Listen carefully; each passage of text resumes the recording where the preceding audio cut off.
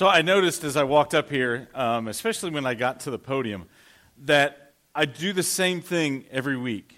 That I will walk to this podium and I will move it. It doesn't matter if it did not move from where it was last week.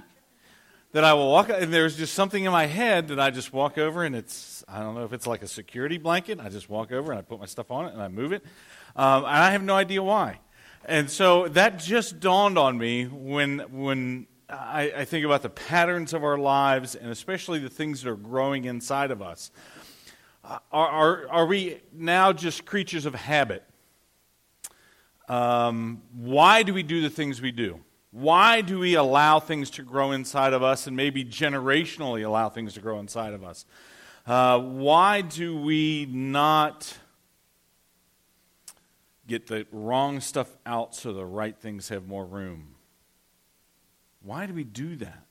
For some, it's just the devil you know, when we used that phrase last week. Sometimes it's, we are more comfortable staying as we are, even when as we are is so hurtful. And even when as we are is so painful. And that's one thing when you look at your children, that you watch your child and you see them do something that you know. Look, most of us, not most of us, but a fair number of us grew up in a time period where we did not wear helmets. Right? Didn't wear a helmet ever. And you can tell by looking at us. If you talk to us for a little bit, you can tell we didn't wear helmets. We didn't wear knee pads. The bikes that we rode had those jagged pedals, right? That when your foot slipped off, it just shredded your shins, right? And there was always, somewhere among our friend group, our peer group, there was somebody that had the Huffy with the banana seat, right? That was the envy of every kid, right?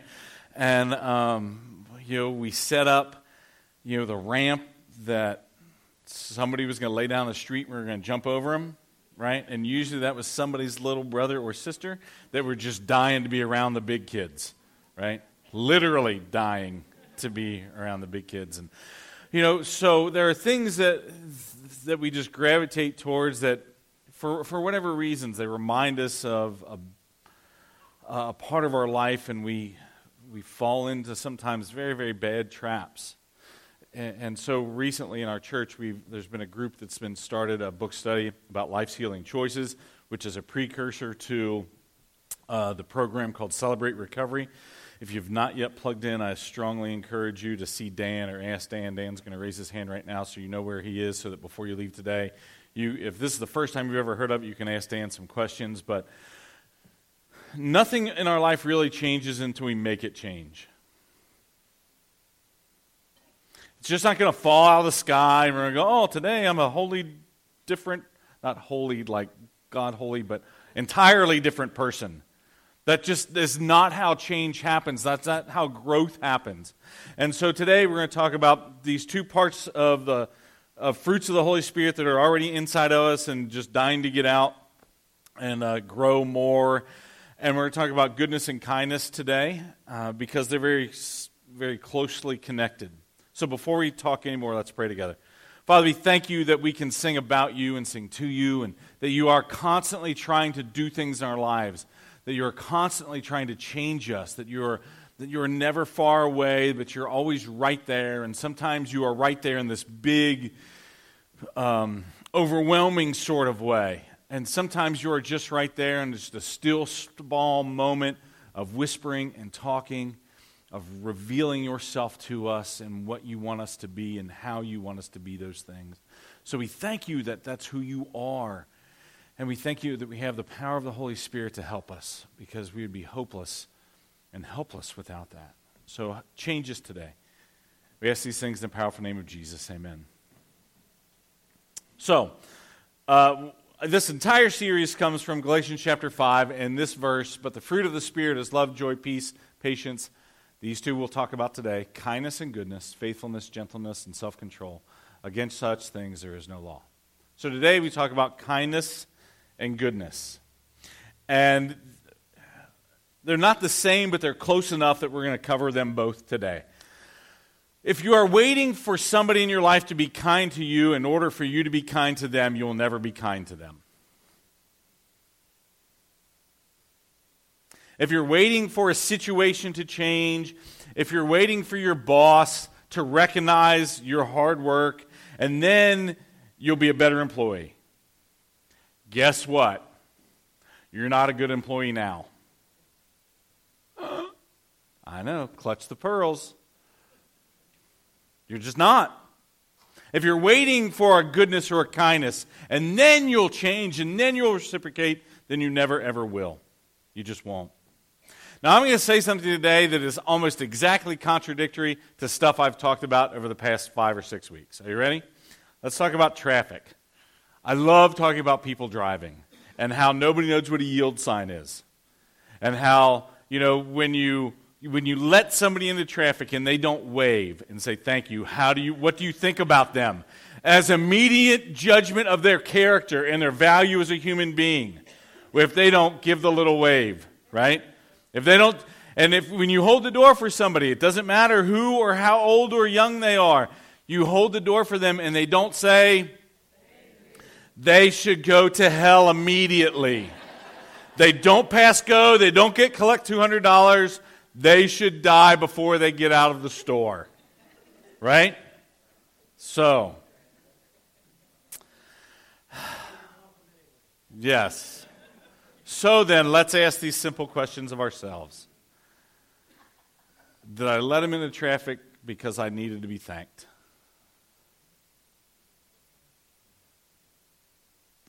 Did I hold the door so that they would tell me thank you? No. So then why do I behave and why do I have such a poor attitude about not getting thanked if I didn't do it for them anyway? If that's the truth of it. I know, just let it sink in and make you a little sick to your stomach and you throw up a little bit in your mouth and you go, holy crap, really? I know.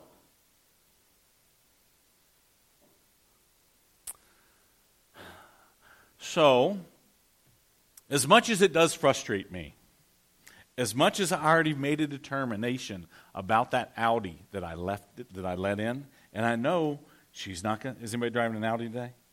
As much as I let that Jeep in, there's Jeeps in the parking lot, I know. I always let Jeeps in. Cadillacs, never. Benz, never let a Mercedes in. No, I'm just kidding. As much as in my head, I make a determination, they're not going to say thanks. How horrible is that? I don't know them. I no clue who they are as human beings. But I make those determinations quickly. Very, very quickly. So there are times when people were behaving away in front of me. I'm just going to confess to you how sexist I am in this moment. So get ready. So as I see this happening, and I go, and one of my children, including my female child, can be in the vehicle with me and say, $20, that's a woman. That's what she says. I would never say that. Ever. Ever, ever, ever, right? And so we make these determinations about people and their worth and all the stuff about them, and it's the farthest thing from kindness that we'll come across in our interactions during the day.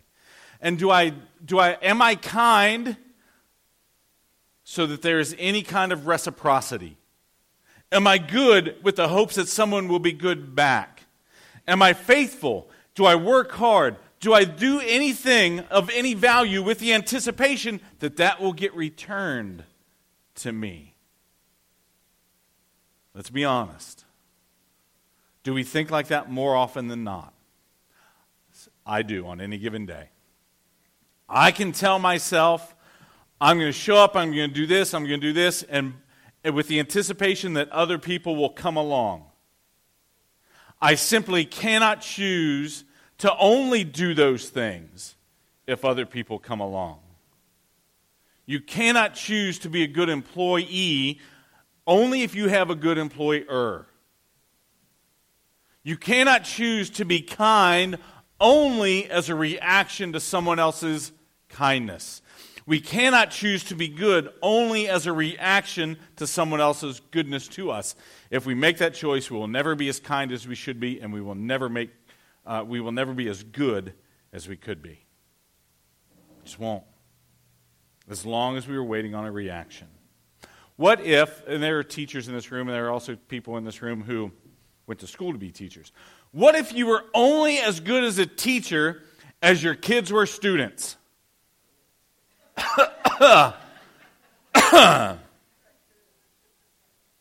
Right?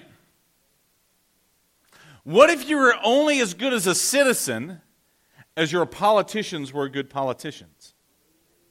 I know, election day's coming. We got 2 days, right? All hell breaks loose. The world's going to come to an end. Right, because we all trust the government with our lives. I know. So, we simply cannot live lives centered around reciprocity. So let's jump back in the Old Testament to one of the most famous, well-known sections of Scripture in the entire Bible, and that is Psalm 23. The Lord is my shepherd, I have everything I need. Right? That's how he starts. I shall not want.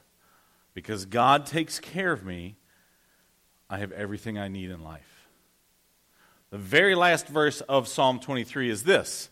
Surely goodness and love, and this is from the NIV, surely goodness and love will follow me all the days of my life, and I will dwell in a house where I will dwell in God's presence forever. So, let's ask this question.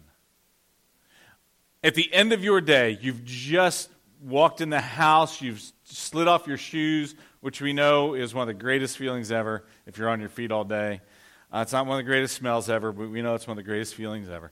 And you slide off your shoes and you flop down on the couch and you open up whatever cold beverage or room temperature beverage you're enjoying, and you just sit there and nobody's at you. Right? So some of you have work where people are at you all the time. You're always solving a problem, you're always answering a question, you're always this, you're always that. And now you have this simple moment where you go, right? Okay. In that moment, and you look back over the things that happened over the last 12, 10, 8 hours, can you say, man, surely goodness and mercy, or goodness and love followed me all day long? If you have 5 days in your work week, how many of those fit that category? 1.5. Half. 5. I mean, the scale is all over the place. I am personally blessed that I kind of get to pick and choose who I'm around on any given day. Now, all but one day they are people who are related to me. They're my children, which I love. I cannot tell you how much I love that.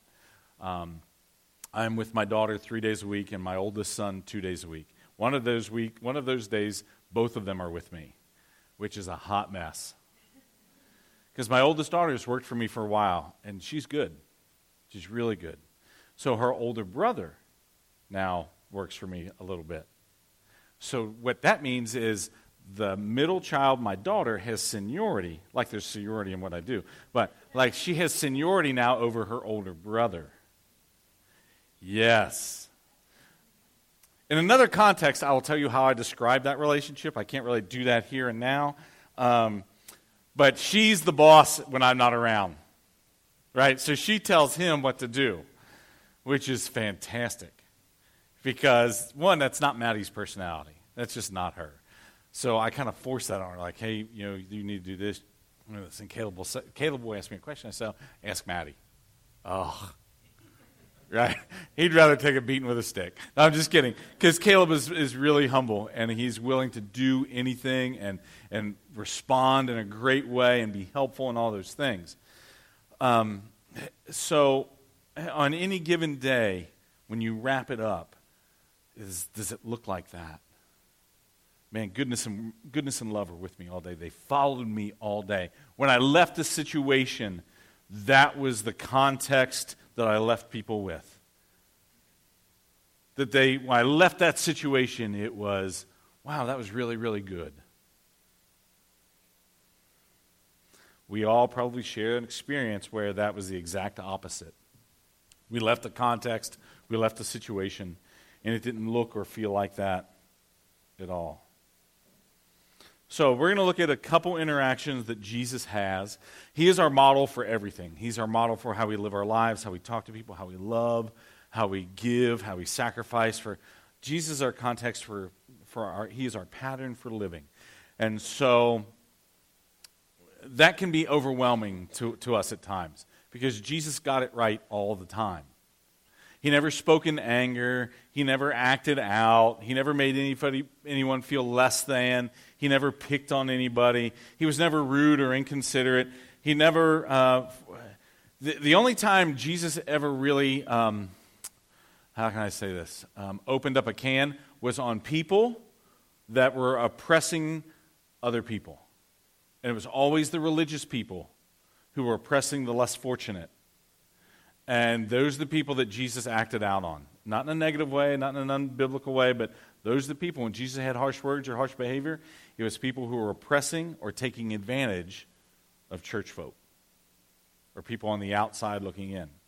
And so our very first story, Jesus speaking, he says, be careful, take care, don't do your good deeds publicly to be admired, for then you will lose the reward from your Father in heaven. When you give a gift to a beggar, don't shout about it as the hypocrites do, blowing trumpets in the synagogues and streets to call attention to their acts of charity. I tell you, in all earnestness, they have received all the reward they will ever get. Verse 3. But when you do a kindness to someone, do it secretly. Don't let your left hand know what your right hand is doing, and your Father who knows all secrets will reward you. Chris, let's go back to that first section of verses. Okay, so Jesus says, in a nutshell, be good, do good. But if you brag about it and you do it so that somebody else says, wow, have you heard Kim sing? Oh, she is the best singer. And Kim goes, I don't know if you've heard, but I'm a pretty good singer. That is all the praise, that is all the reward Kim ever gets. Let that sink into you. If we serve and we do and we give and we sacrifice and then we talk about it, Jesus says that's all the praise you'll ever get. That's all you get. So then, rather serving and being quiet and just showing up and plugging in and lending a hand or whatever it is, you put your hand to the plow in any kind of way in this place, whether it's on this stage or with children or painting or hanging doors or mopping or sweeping or the thousands of other things that lay out before us that this church will do and the people we will serve. I simply ask you this. Would you rather take my praise, which lasts a little while, if you get it at all, because I'm all over the map? Or would you rather take eternal gratitude in heaven? It's a no-brainer, isn't it? Absolutely. Because someday we will all stand before God and give an account of what we've done. And so in that moment, later on, what we want is Jesus to look at us and say, man, you melted their faces and nobody knew. And you did this and you served and you sacrificed. You showed up when nobody else showed up. And you worked till you had nothing left. And nobody knew.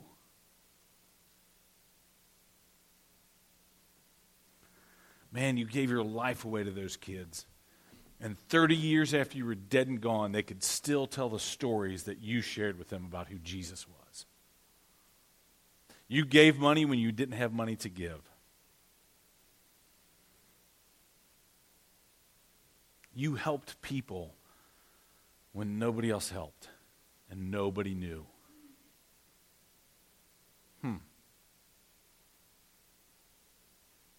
We don't think of it ahead of time in those terms.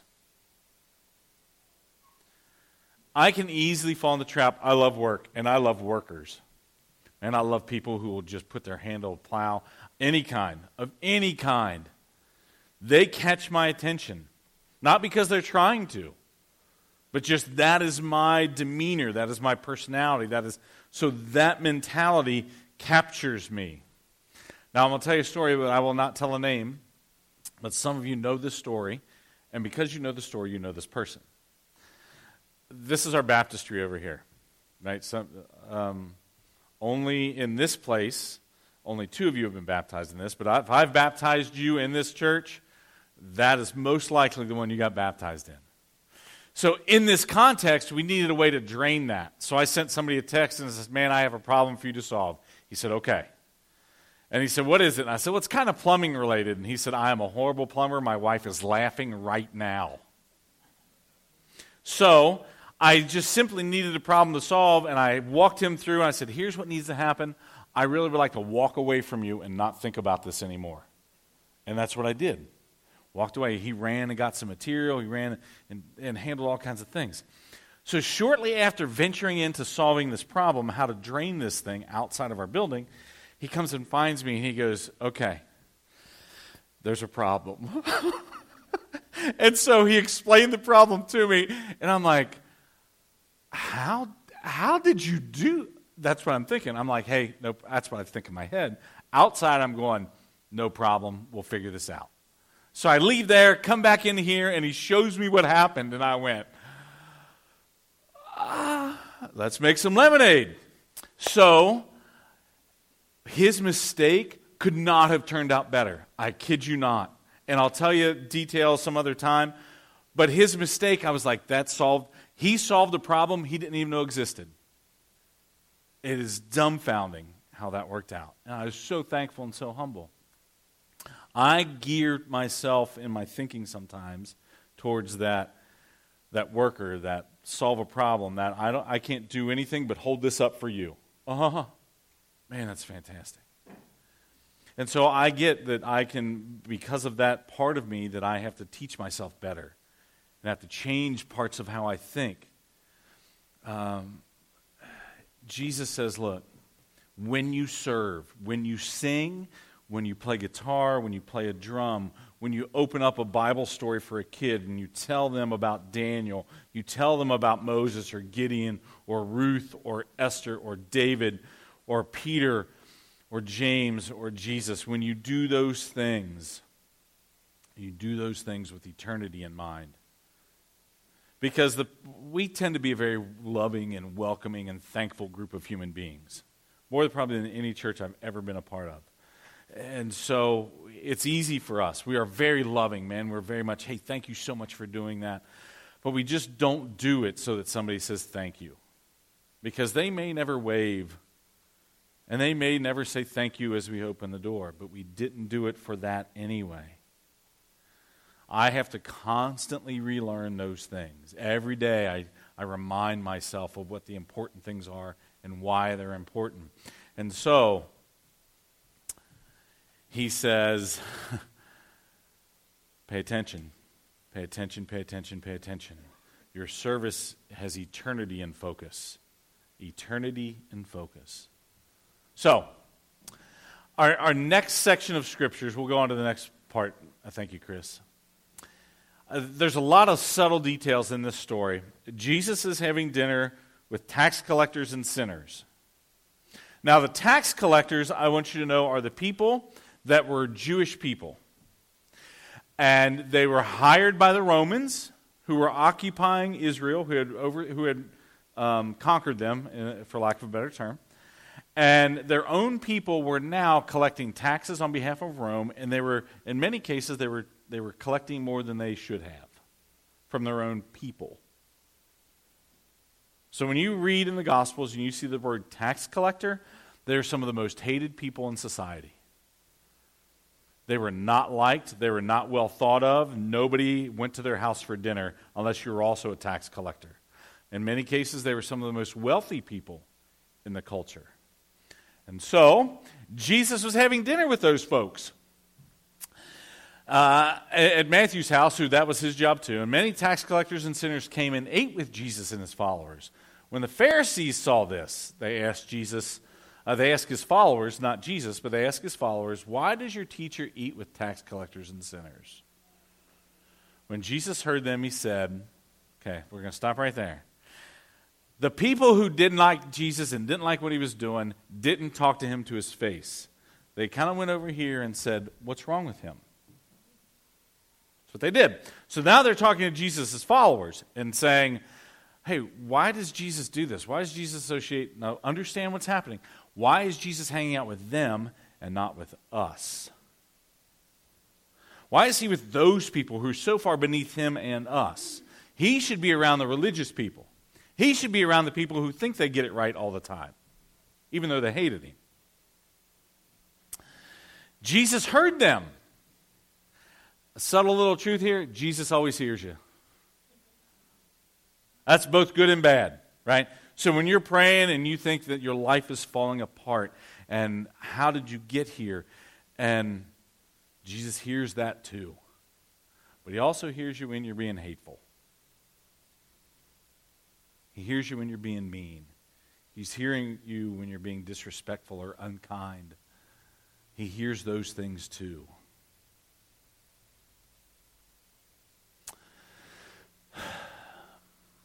Jesus heard them, he said, it is not the healthy people who need a doctor, but the sick. Go and learn what this means. I want kindness more than I want animal sacrifices. I did not come to invite good people, but to invite sinners. Huh.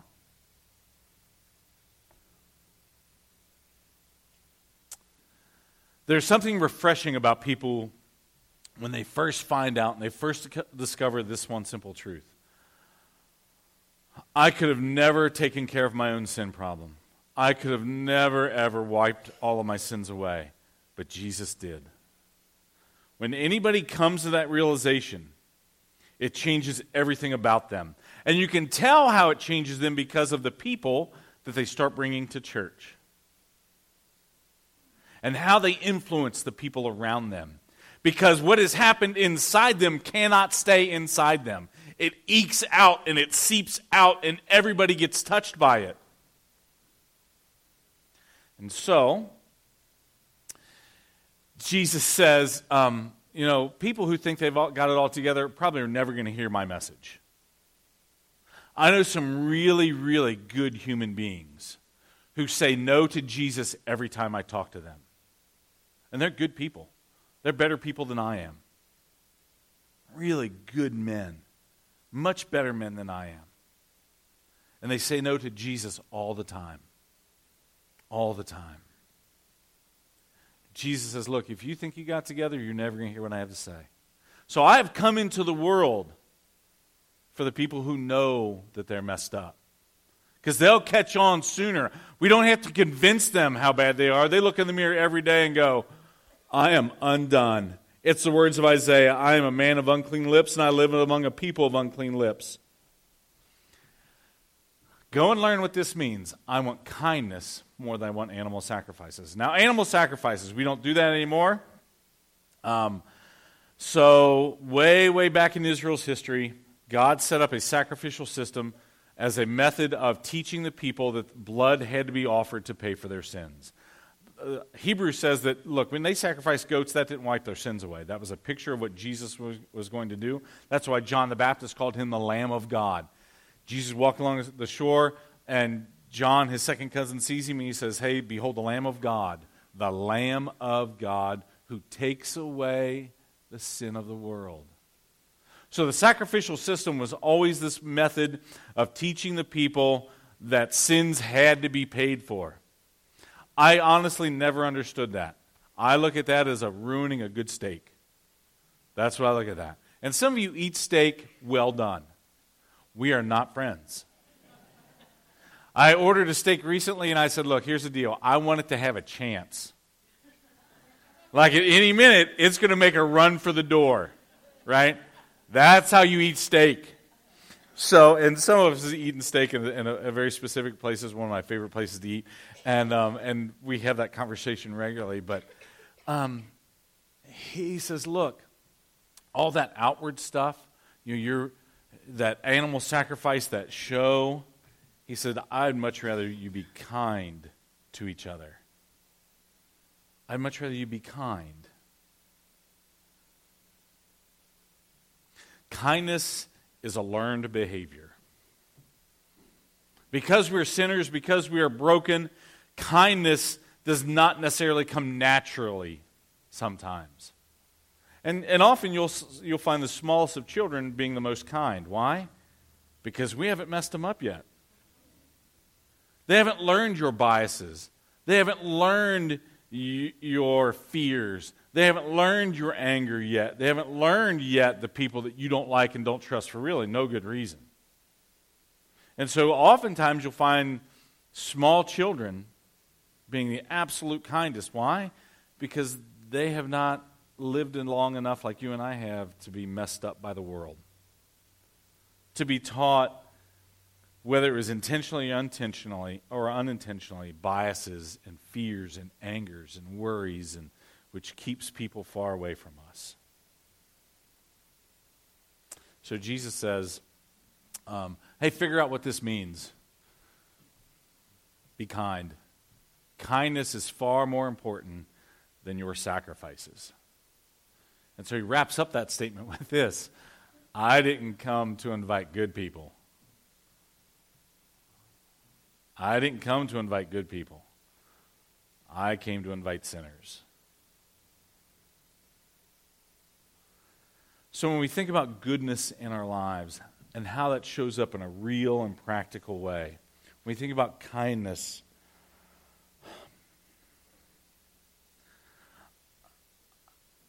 the dilemma and opportunity for the place that you call home, this place, as we grow and as this face changes, which is inevitable,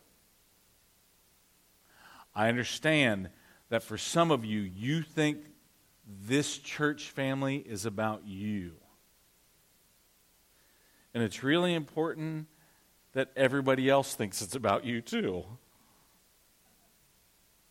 But you know, somewhere in this church's history, somebody was good to you and kind to you and said, we want you to be a part of us. Because for every one of you, except for me, you came along later. This was in my head, my heart, before it was in anybody else's. So somewhere along the line, somebody said, hey, I go to this church. It's a hot mess, and we put the fun and dysfunctional. You would probably fit in. And you came. And some of you are part of that initial small group of people that said, this is what we will do with our lives from here forward. We will be part of this church called One Hope. There are far more people that aren't in here than are. We're not interested in being a mega church. That's not who we are. We'll never put on a light show. We'll never have... right? That is not in our DNA. Nothing against anybody that does that. That's just not our genetic makeup. Here's who we are. We will be good and kind. And we will love. And we will be patient. And we will be faithful. And we have joy in our lives. And we will let the Holy Spirit do what the Holy Spirit is always intended to do in us. That is to grow us and to change us. That's who we will be. And the people that show up and call this place home, of any color, of any background, of any size, shape, anything at all, we will love them as they are. We'll be kind to them. And when they thought that that's not what church looked like, we will prove them wrong. That is who we are, and that is who we will be. We're not talking about politics. There are no politics in eternity. So my politics will not define me. They just won't. I have very specific political views. But they are not the most important thing to me. So in this church family, what we will look like as we grow into 2019, and as we change and as we morph and as we do all those things that God has laid out before us, because we know that He has planned in advance for us, for work for us to do. We know that is a biblical truth. Goodness and kindness will define our character. Not whether we agree with people. If you agreed with everything that I say, this would be a cult. True story. Find a cult. They're all over. It's when the guy up front has supreme authority and power and everything he says goes. That is the exact opposite of who we are and who I am. So in our future, as we are growing in the Holy Spirit, goodness and kindness define who we are. Not that we are always nice to each other, because sometimes you're just hateful. Just hateful. If you are from the eastern part of Kentucky, you got too much meanness in you. You know what meanness is, right? Okay. You just got too much. Let the Holy Spirit get that out. I'm always encouraged when I see people extend a kindness when they have nothing to gain from it. Nothing to gain. Nothing to gain at all. So, that is who we will be. They will love and we'll be kind and we will be good, and with the anticipation that we don't need the praise of people. We don't need to be in the newspaper. We don't need to be a certain number. We don't need to be a certain size. But this is who we are as a church family. And we work hard at that. And we are committed to that. And we settle for nothing less than that. That you have every right to settle for nothing less than my kindness and my goodness to you. Knowing that that goes both ways. That I will not settle for anything less than your goodness and kindness. Doesn't mean we agree. Doesn't mean we're always blowing smoke up each other's skirts. But that we are good and that we are kind. And we just don't drop people. Let's pray together. Father, we thank you.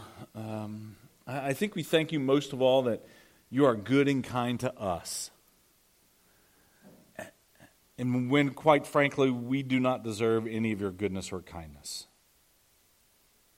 And so we pray and we ask that you would help us to have those kind of character traits.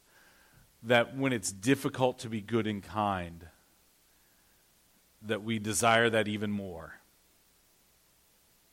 That we will make deliberate choices to be kind to people who by all intents and purposes don't deserve our kindness. But we'll be kind anyway. Because our desire is to reflect you. Not ourselves, but to reflect you. So we are thankful for your goodness and kindness to us. We are thankful that you will continue to grow in us goodness and kindness. That will show up in every part of our lives. That shows up in our homes. That shows up in our relationship with our kids and our spouses. That shows up in our relationship with our coworkers, our employees, our employers. That shows up in every part of our lives. Because when you show up, great and remarkable things happen. So, Father, we thank you for all of those things. And we ask that as we leave this place today, that you will continue the fire that is in us as we go to a lost and dying world that needs to know the goodness, the kindness, the love of Christ. Thank you for being among us. You are good and we love you. And we ask these things in the powerful name of Jesus. Amen. All right, so I'm going to wrap up here. The next couple things you'll find if you're connected to us on Facebook, the commercial, the needs list for Brighton Center shows up, and you can plug in and help with that. You'll bring food next week. There'll be a sign-up sheet probably next week for food for church birthday. Yeah, it'll be on the end of the bar. Before you leave today, take invitations with you. They're on that end of the bar, the north end of the bar. Or if you walk out, they're on your left. Take invitations with you. All right? So we are glad you're here. Have a great week.